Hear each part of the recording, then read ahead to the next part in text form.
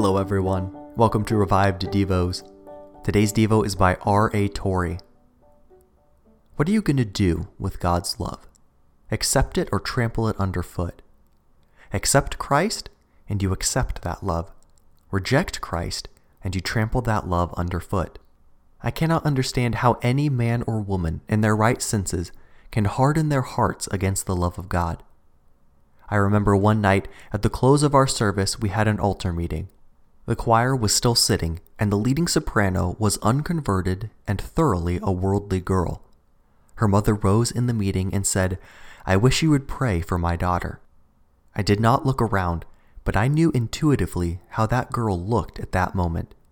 I made it my business to meet her as she was leaving and said to her, "Good evening, Cora." Her eyes flashed and cheeks burned. She was very angry. She said, "My mother should have known better. She knows it will only make me worse." I said, "Sit down," and turned to Isaiah 54:5. He was wounded for our transgressions. He was bruised for our iniquities. The chastisement of our peace was upon him, and with his stripes we are healed. I did not say another word. It was not necessary. The anger faded out of those eyes, and burning tears of penitence ran down her cheeks. I went back home the next day, and when I came back, someone said, "Cora is sick." I found her very sick, but rejoicing in Jesus.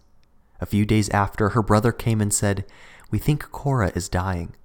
I went at once and looked at the whitest face I ever saw.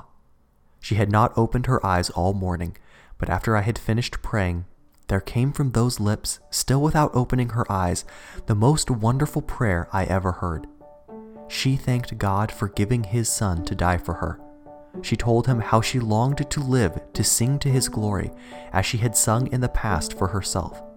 "But if it be not your will that I live and sing for Christ, I will be glad to depart and to be with Christ."